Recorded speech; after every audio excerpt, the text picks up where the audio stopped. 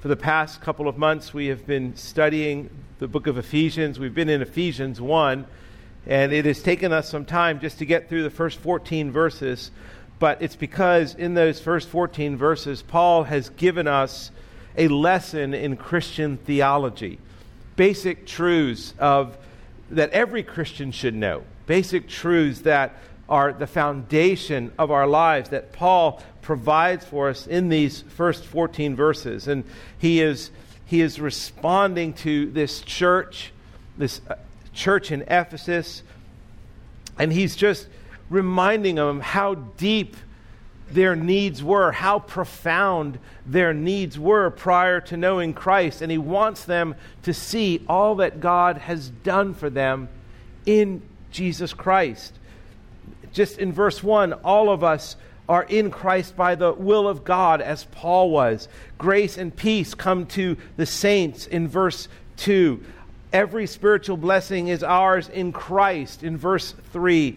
God is in His sovereign will and love chose us in Christ in verse 4. God has predestined us in Christ to something. You're predestined. There's a destination. You're predestined to something, to fulfill the purposes of God. As we see in verse 6, God has adopted us in Christ to be His children. God has redeemed us in Christ through Christ's blood. God has forgiven us in Christ and given us the riches of His grace. God has shown us the mystery of God's will for us in Christ. God has made us His inheritance in Christ. God has assured us of His salvation through the promised Holy Spirit given to us in Christ. These are all of the theological truths that Paul rehearses with the Ephesians. And remember, the book of Ephesians is about the glory of Christ in the life of the church. There was a reason why we have started our church studying the book of Ephesians. It's because we desire to see the glory of Christ in the life of this church. And we want to see what that life looks like. And Paul spends the first 3 chapters of Ephesians giving us the indicatives, giving us the theological truths of all that Christ has done for us. All that God has worked in us in Jesus Christ. And He does it chapter 1 and chapter 2 and chapter 3. 3 full chapters before He ever steps into the realm of what we do in response. Moving from the indicatives to the imperatives, the commands of Christ, how we are to live. But make no mistake about it, we do get to chapter 4, and Paul wants us to know how we are to live in Christ. And so as we're studying, let's not forget this banner, this theme of the glory of Christ in the life of the church. That when we step in here on Sunday mornings, we want to see the glory of Christ. Whether it's through our praise and singing, whether it's through the preaching of God's Word, or whether it's through the time that you take to pray for one another, for those who are struggling with fear, or the time you take to encourage one another when they walk in Sunday morning and they may be dealing with a distraction or a discouragement. That is where the glory of Christ is revealed in the life of the church. And we see it when those who don't know Christ come into this room and they encounter you and you tell them about your life in Christ. That's what this church is about. It's about the glory of Christ revealed in the life of Grace Church. And God is doing so much. Paul is praising God for the salvation that He's authored in His sovereignty, and he is wanting us to be men and women of praise. And as we study the first 14 verses, it was three times, four times actually in verse 3, blessed be the God, or Scripture, other passages, translations would say, praise be the God and Father of our Lord Jesus Christ. And then he goes on in verse 6, to the praise of his glorious grace. And then again, he goes on to the praise of his glorious grace in verse 12. And then finally in verse 14, to the praise of his glory. Paul is instructing these dear saints. This is what it means that we are men and women of praise. Praise for all that God has done. Praise for these wonderful theological truths that God has done in our lives. This should move you. It should change you. And it's understandable when these passages are read, it's just, yeah, I've heard that before. I've heard that before. Tell me something new. But you know what? The gospel story is the same story over and over and over again. And there isn't going to be a Sunday morning when I stand up here, or Joe, or Mickey, or John Lofness, or Bob Donahue, or C.J. Mahaney. There isn't going to be a Sunday morning where a man stands up here and preaches God's word that you're going to hear anything new. You're going to hear the same old gospel story again and again and again. And maybe, Lord willing, bit by bit, little by little, it soaks in and it sinks in. And one day it takes such deep root, you can't help but think regularly about the gospel story. And I know that's your heart. I know that's your passion. It's why you're here. But it's easy to become anesthetized to the gospel story, to be a bit numb to it.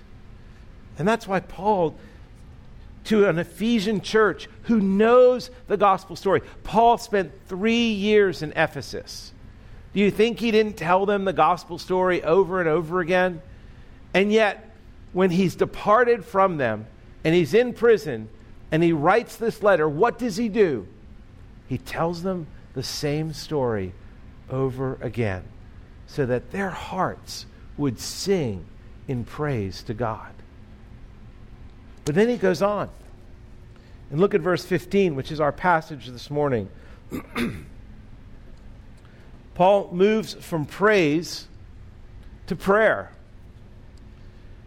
Verse 15, for this reason, because I have heard of your faith in the Lord Jesus and your love toward all the saints, I do not cease to give thanks for you, remembering you in my prayers, that the God of our Lord Jesus Christ, the Father of glory, may give you a spirit of wisdom and of revelation in the knowledge of him, having the eyes of your hearts enlightened, that you may know what is the hope to which he has called you, what are the riches of his glorious inheritance in the saints, and what is the immeasurable greatness of his power toward us who believe, according to the working of his great might that he worked in Christ, when he raised him from the dead and seated him at his right hand in the heavenly places, far above all rule and authority and power and dominion, and above every name that is named, not only in this age, but also in the one to come.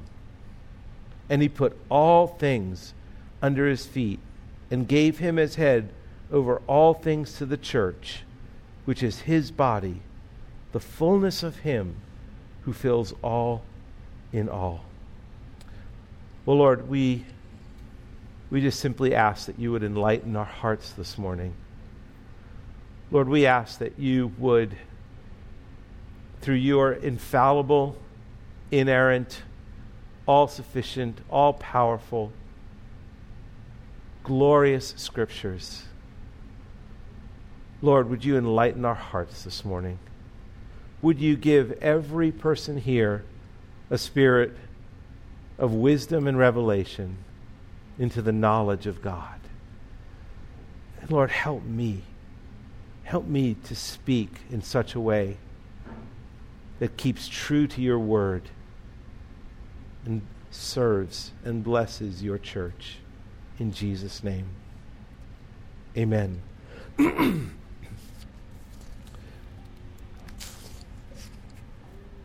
Here's my proposition for you this morning. We should thank God in prayer because He knows us. And we should petition God in prayer that we might know Him and desire to know Him more. We should thank God in prayer because He knows us. Not that He knows about us, but He knows us personally. And we should petition God in prayer that we might know Him and we might desire to know Him more. Two main points this morning: prayers of thankfulness and prayers of petition. And the first one, prayers of thankfulness. We should thank God in prayer because He knows us. That's why Paul is writing in verse 15. He says, "For this reason, because I have heard of your faith in the Lord Jesus and your love toward all the saints, I do not cease to give thanks for you, remembering you in my prayers." Paul is getting reports about the Ephesian church, reports from others who are telling Paul about the Ephesian church's faith in God and their love for all the saints. And his response to these great reports is to thank God. It's to thank God. And I find it unique as we happen to be in this passage. I get regular reports I was with Mickey Conley down in Charlotte this past week, and Joe was here, and Joe comes back, and what does he do? He says, "Oh, I just want to tell you what a great church that is." And he was just singing about what God had done among us. He was excited about what God had done in this group of people. And so Mickey's just telling me about this. And he's saying, "Larry, I just want you to know we're continuing to pray for you. We're just so grateful to God for what He's done at Grace Church." And that's what Paul is doing here.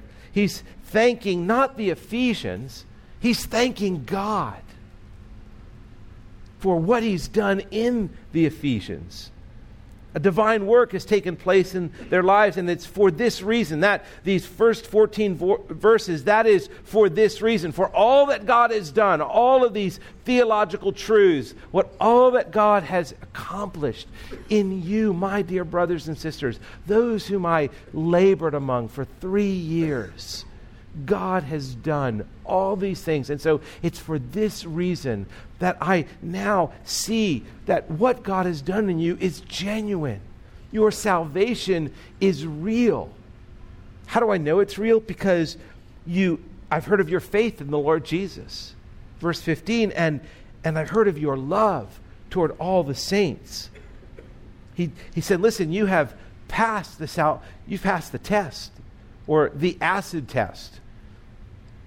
You know where the idea of the acid test came from?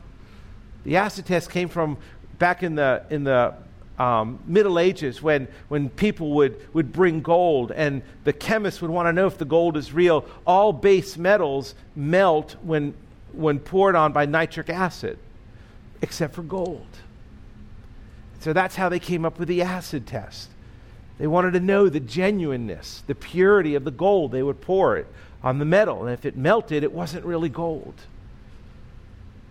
And this is the acid test here. What's going on? Well, all of these truths in the first 14 verses, they're taking place. There is faith in God, and there is love for all the saints. Now, it's unique to me when Paul says your love for all the saints. Look back at the previous verses where Paul has talked about this mystery of the gospel, that not only have the Jews come to Christ, but the Gentiles as well. And they have become God's inheritance, one inheritance. They are all God's heritage. They are all one nation. They are all one people. They are now one church, one body. Christ is the head of that body. And so for Paul to say your love for the saints, he's referring back to Jew and Gentile coming together where previously they were enemies of one another, hating and being hated. And now in Christ, having faith in God, they have love for all the saints. The barriers, the walls of hostility are broken down. That's the church. Anybody can walk in here. Anybody can sit in this room and can feel loved, especially those who have come to faith in Jesus Christ. And that is what Paul is exploding here in this prayer. This is what's happened. These wonderful things have happened. God has transformed their lives, and he does not cease giving thanks for them. So we read in verse 16. And the question here is, do we pray like this? Do we pray like Paul? Do we regularly thank God? Paul writes here, I do not cease to give thanks for you. Do you regularly pray and give thanks for the men and women in this church? Do you pray and regularly give thanks for this old gospel story that has transformed your life? What do you regularly thank God for? Your election, your salvation, your redemption, your forgiveness, your adoption, your predestination, how he uses you, how he used others in your life for your future. What does your faith in God and love for the saints looks like? Would Paul be giving thanks for that in you? It's a good question to ask. We should be thanking God in prayer because we are known by God. We are known by God. And to be known by God means that we are God's. We belong to him. And secondly, Paul talks about prayers of petition. We should petition God in prayer because we know him and desire to know him more. And verse 17, Paul writes that the God of our Lord Jesus Christ, the Father of glory, may give you a spirit of wisdom. Let's first understand that when we pray, we are addressing the God of our Lord Jesus Christ, the one who sent Jesus to be our substitute. That's who we're addressing. We're addressing the one who sent Christ into our humanity to bear our sins, to live among us. We are addressing the one who is called the Father of glory. We're addressing the one who is the creator of the universe. We're addressing the one who we can address because Christ has come and broken down the barrier that was between us and God. That is the one that we can petition. Paul wants us to thank God, but he also wants us to petition God. And to petition him for a very specific and purposeful thing. Paul wants us to petition God for a spirit of wisdom and revelation in the knowledge of him. Paul is thrilled with the Ephesians' demonstration of faith, that they have faith in God and they have love towards all the saints, but he wants more for them. He wants them to understand who God is, and he wants them to know God. And that word know is rich in meaning, to have a knowledge of God, not about God, but of God. number of years ago. I think it was about 8 or 9 years ago. I was on a trip to India. And one of the airlines, Indian Airlines, is, if you don't mind flying Indian Airlines, you don't mind the duct tape that holds up certain parts of the plane. I was flying from New York. It was a 16-hour flight, and I had gotten bumped up into first class, which was great for a 16-hour flight. So I get on the flight, and I'm sitting in my seat, and this couple walks in, and African-American couple, and I noticed the guy right away. He's about 6'5", 250 pounds, and I'm thinking, he's an NFLer. He plays in the NFL. That's why he's sitting in first class, and there's something about him. You just know an athlete when you see him, and I'm just thinking, who did he play for? Where have I seen him? And so he's kind of glaring at me as I'm looking at him, and they sit just a couple of seats over, he and his girlfriend, and so the whole trip, 16 hours, every so often, I'm just kind of glancing over, who is that guy? I just can't think about who it is. And so when we finally arrive in India, when you arrive in India, the international flights all arrive around midnight to 1 a.m. in the morning.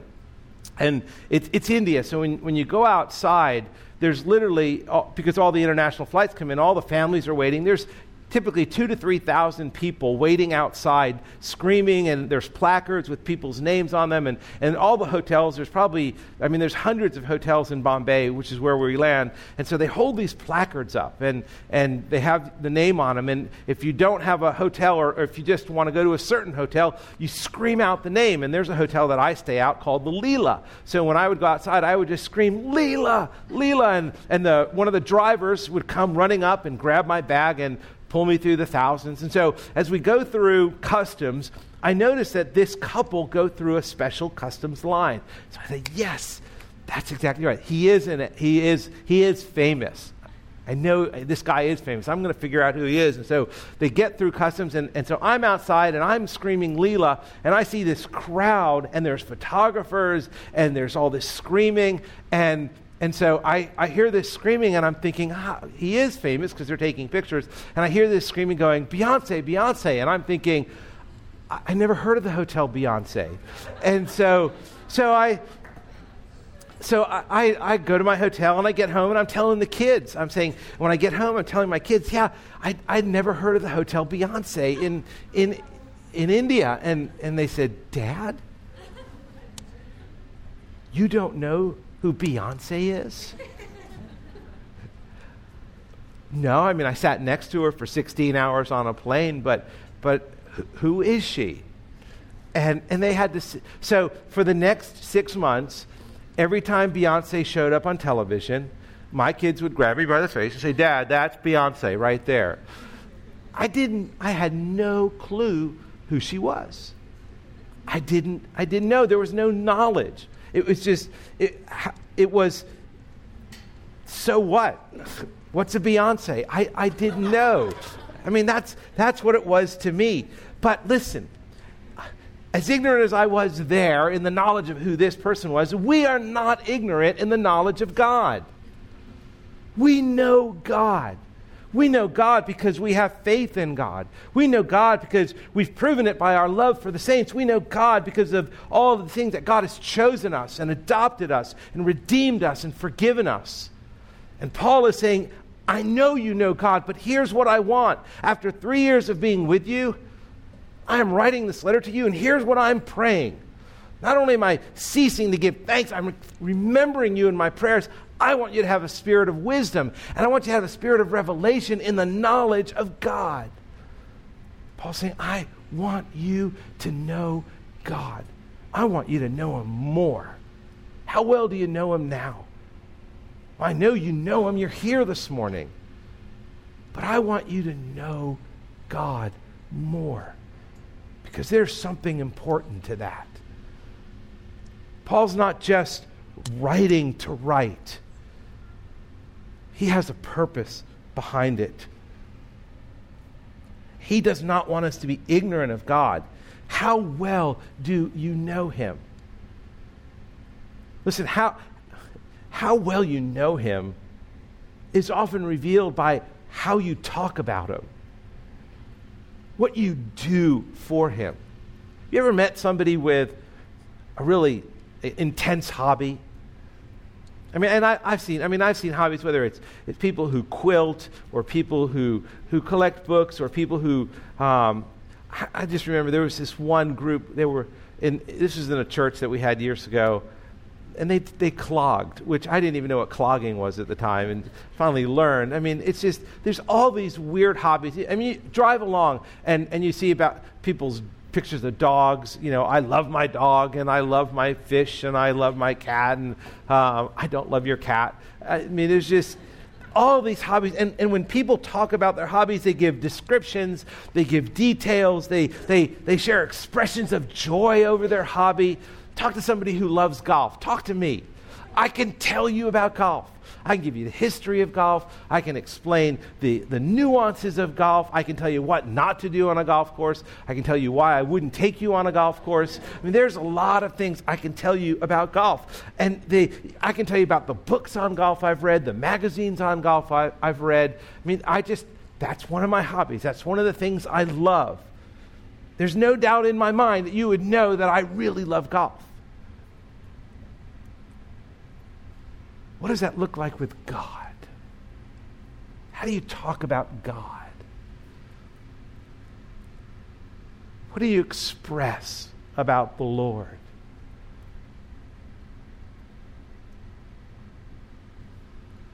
The more you know him, the more you'll talk about him.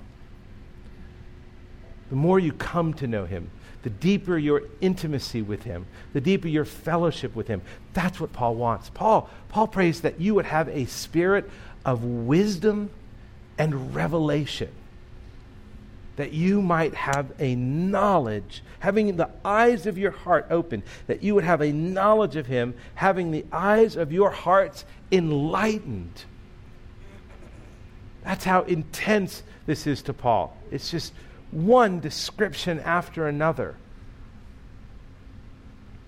I want your eyes open. I want your hearts open to a knowledge of God. And this, in verse 17, is why Paul prays that God, through his Spirit, would give us eyes, would give us a spirit of wisdom and revelation, so that we would know him. Not just know about him. William Wilberforce, who was a contemporary, he was pastored by John Newton. He was really the man who was responsible for seeing the abolition of slavery in the United Kingdom. And he served in Parliament. He was a wonderful, godly man. Newton was a father to him. John Newton, who wrote Amazing Grace, but who's a wonderful pastor. Well, William Wilberforce's best friend was a man named William Pitt, who we get Pittsburgh, Pennsylvania from. William Pitt was a member of Parliament as well, and he was a contemporary, a best friend of Wilberforce, and he was also a brilliant man. He was far more intellectual, Wilberforce writes, than he was. William Pitt was just brilliant. And for years, Wilberforce tried to get William Pitt to go to church with him to listen to this certain speaker, because this certain speaker just proclaimed the wonderful truths of the gospel. And so time and again, year after year, Wilberforce would invite William Pitt to go to church with him. And William Pitt, at the last moment, would always come up with an excuse. And finally, one day, Pitt agrees to go to church, and he does. And Wilberforce is sitting there, and he's just soaking in the glorious truths of the gospel, just verse after verse, statement after statement. And he's just insight after insight. He's listening to his favorite preacher speak, and his heart is getting filled. And afterwards he turns to William Pitt, and Pitt just looks at him and says, I didn't understand a word he said. Not a word.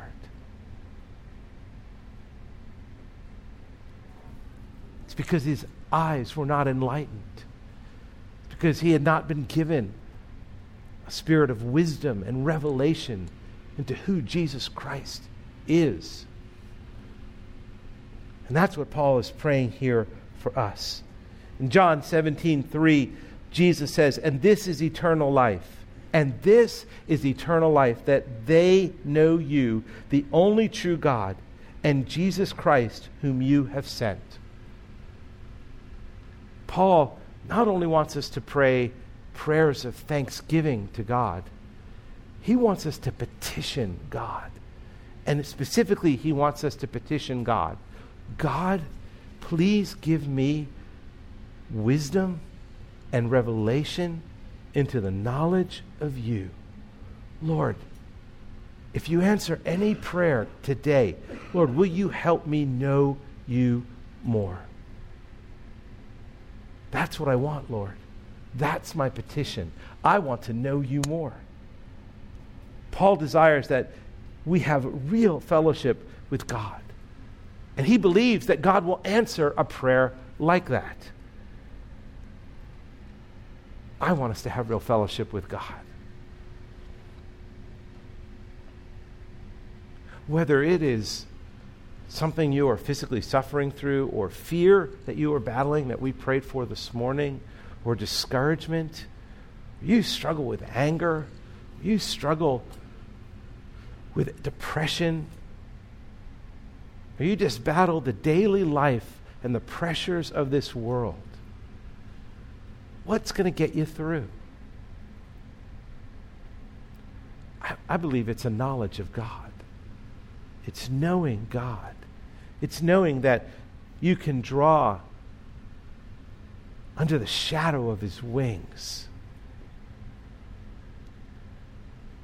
It's having this intimacy, this fellowship with God. It's knowing God. It's not knowing about God.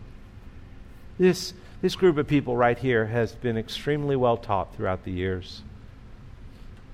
You've all read systematic theology. You've read book after book that, rightly so, was put in your hands to expand your understanding of who God is.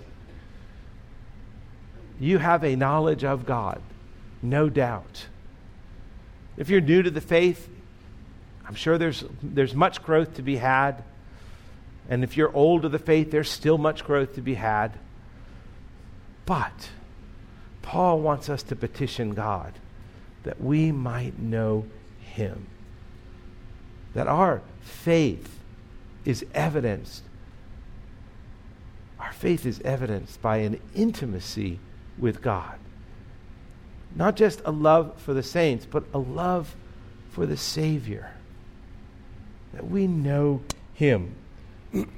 And he tells us that he gives it to us really more specifically in three ways. Look at verse 18. Having the eyes of your hearts enlightened, that you may know what is the hope to which he has called you, that you may know what are the riches of his glorious inheritance in the saints, and you may know what is the immeasurable greatness of his power toward us who believe. What is the hope of our calling? That's the first thing that Paul wants us to know. What is the hope of your calling? What are you hoping? What are you hoping for? What gives you assurance? If you've been saved, if you've been called, you've been saved to a purpose. What is the hope of your calling? What do you hope for? Do you hope for something more than a better job, a better house, a better car, better health, better relationships? Do you hope for something more than that? What is the hope of your calling?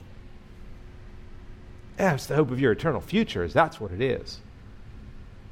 It's the hope to which God has laid before you this one day new heaven and new earth, this eternity with the Savior. That's the hope that he's calling to you. It's a life forever in God's presence.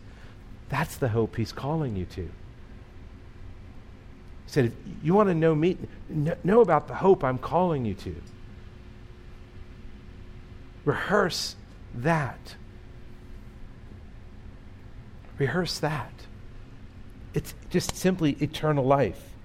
It's the anticipation of one day being presented to God by Jesus Christ as holy and blameless. That's what you're hoping for. That's what you're hoping for.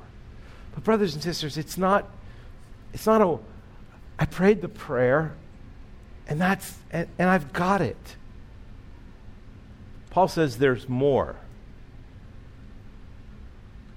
says, pray that you would have spirit of wisdom and revelation. Pray that your eyes, the eyes of your heart, would be enlightened to what this hope is.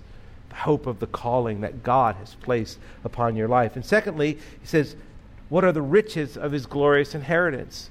That's another thing you should be asking God for. God, help me to understand what the riches of this inheritance are in Christ, that we are God's inheritance. Paul is saying, you are God's inheritance. He's not primarily talking about our inheritance, what we've been given, but he's talking about us being that inheritance. We are those whom the Father has given to the Son. We were given to Jesus as a gift by the Father. That's the inheritance being spoken of here. We've been chosen in Christ, it says in verse 4 of chapter 1, not because we were intrinsically worthy, but because we were in Christ. God sees us as his valued, rich inheritance.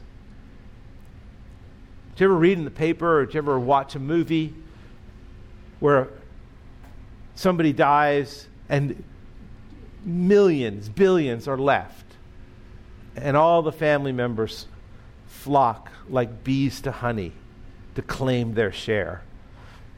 And then the war begins. Everybody's fighting and claiming they have the original will, and they're fighting over this inheritance. Jesus fought for his inheritance, and he won that inheritance by his death on the cross. That's us. That's the riches of his glorious inheritance. I mean, that alone is a reason to seek God. And then finally, what is the immeasurable great power toward us who believe? Paul is not praying that we would have more power, but that we would come to know the greatness of God's power in us. God is already at work in us. And I do believe this power does refer to our future resurrection, but primarily it's power to live out this Christian life. What is the immeasurable great power? What is the immeasurable greatness of the power toward us who believe according to the working of his great might? I mean, Paul just can't get enough to describe how powerful this power is, and it's God in you, working in you, working through you for a very specific purpose. God's power is working in us now to transform us for his glory. God's power is working in us now to free us from the remaining sin that we battle. I don't know what sins that you face. We all do. Remaining sin is real. And it confronts us every day. And Paul said there is power to face and to battle this remaining sin, to overcome this remaining sin. There's power. There's power to overcome a depression that you face. There's power to overcome the pain that you experience in physical suffering. There's power to overcome and to not give in and to not give up. There's power. God's power is in us now to fulfill his plans and purpose, which is what this passage is all about.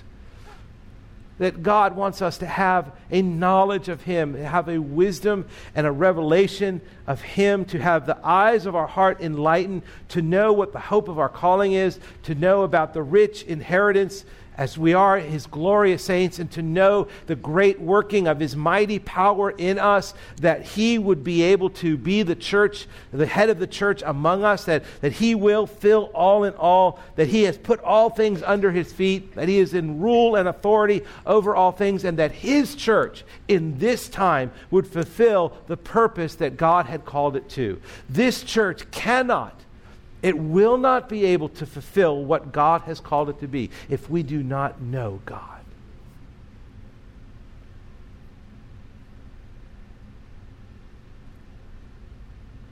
I'm glad we're together as a church.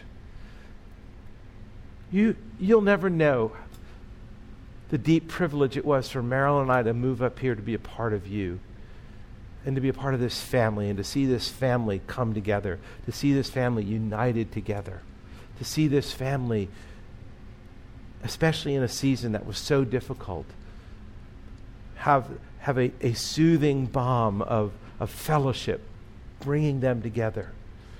But brothers and sisters, that was not the ultimate reason why I came. And it's not the ultimate reason why I stay. I stay so that you will know God in such a way that you will fulfill the purpose of God in this life. That this church, the body of Christ, this church who has Jesus as its head, would be all that God had called it to be. As he says, and he put all things under his feet and gave him as head over all things to the church, which is his body, the fullness of him who fills all in all. I want this church to be the fullness of Christ. The reason I want you to petition God in prayer, to have him give you wisdom, to give you a spirit of revelation, to open the eyes of your heart and enlighten your hearts, is that you would know God so that you could be the fullness of God, of Jesus Christ on this earth. All for the glory of God. That, brothers and sisters, that is what brings us to a well done, good and faithful servant. That, brothers and sisters, is what brings us to glorious praise.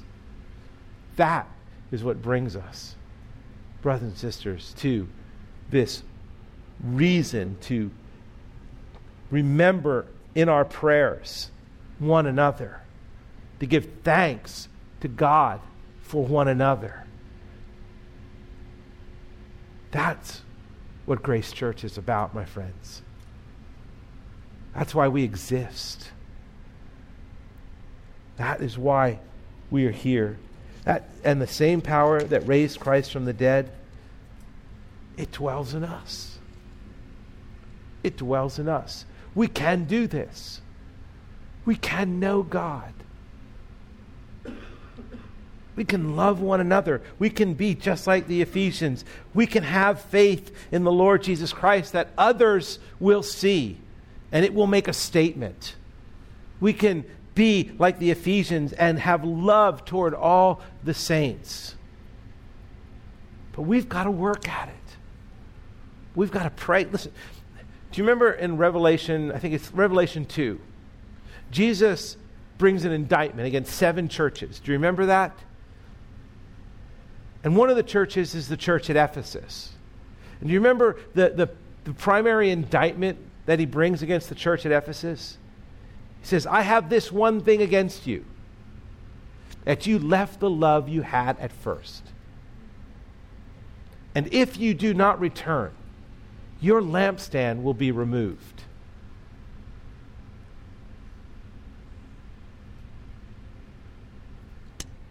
They were known for loving one another. And yet later on, Jesus indicts them for leaving the love they had at first. And sadly, there is no church in Ephesus today. Eventually, that church disintegrated. That city fell apart. There was no church there. We can drift. And let us be aware that it is not impossible for us to drift from that love. And so, Paul tells us, petition God. Let us be a church that prays. Let us be a church that prays for one another. Let us be a church that prays for ourselves. Let us be a church that prays for the fullness of Christ among us. Let us be a church that sees Jesus as its head. Let us be a church that prays so that the glorious praise of God is lifted up. Let us be a church that speaks to God. Because God has promised when we speak, not only will he listen, but he will speak back. He will speak back to us. No matter what's going on, I want us to be that church. In the 1500s, there was a group in France called the Huguenots. They were the Reformed church of their day. They took the teachings of John Calvin and they had their own French Reformation. Sadly, though, in the early days of this French Reformation, even as the movement grew supernaturally, 3,000 churches were added in a 7-year period. These Huguenots, as they were called. But the Catholic Church couldn't put up with it. And so serious persecution arose. It was horrific what the Catholic Church, the state church of France, did to this Reformed movement, this Reformation movement. Edicts and imprisonment and massacres destroyed the movement. To be a Huguenot was a crime punishable by death. Their commitment to worship together as God's church, though, never wavered. They found places to worship in hiding. They made communion sets that could be ingeniously dismantled and hidden in books and sacks of flour. They made pulpits of wire and sheets that could be folded into piles of laundry. So if anybody showed up, they could quickly dismantle. They went so far as to make a pulpit, fashioning it in such a way that when it collapsed, it looked like a wine barrel. It was the transformer of the day.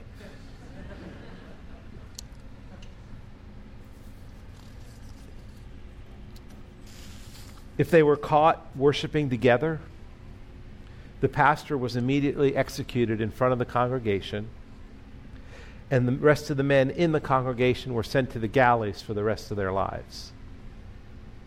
Children were carted off to state schools, separated from their parents, and at times whole villages were tortured and destroyed because they gathered together to worship. For some reason, inexplicable, they felt it was so important to gather together to worship.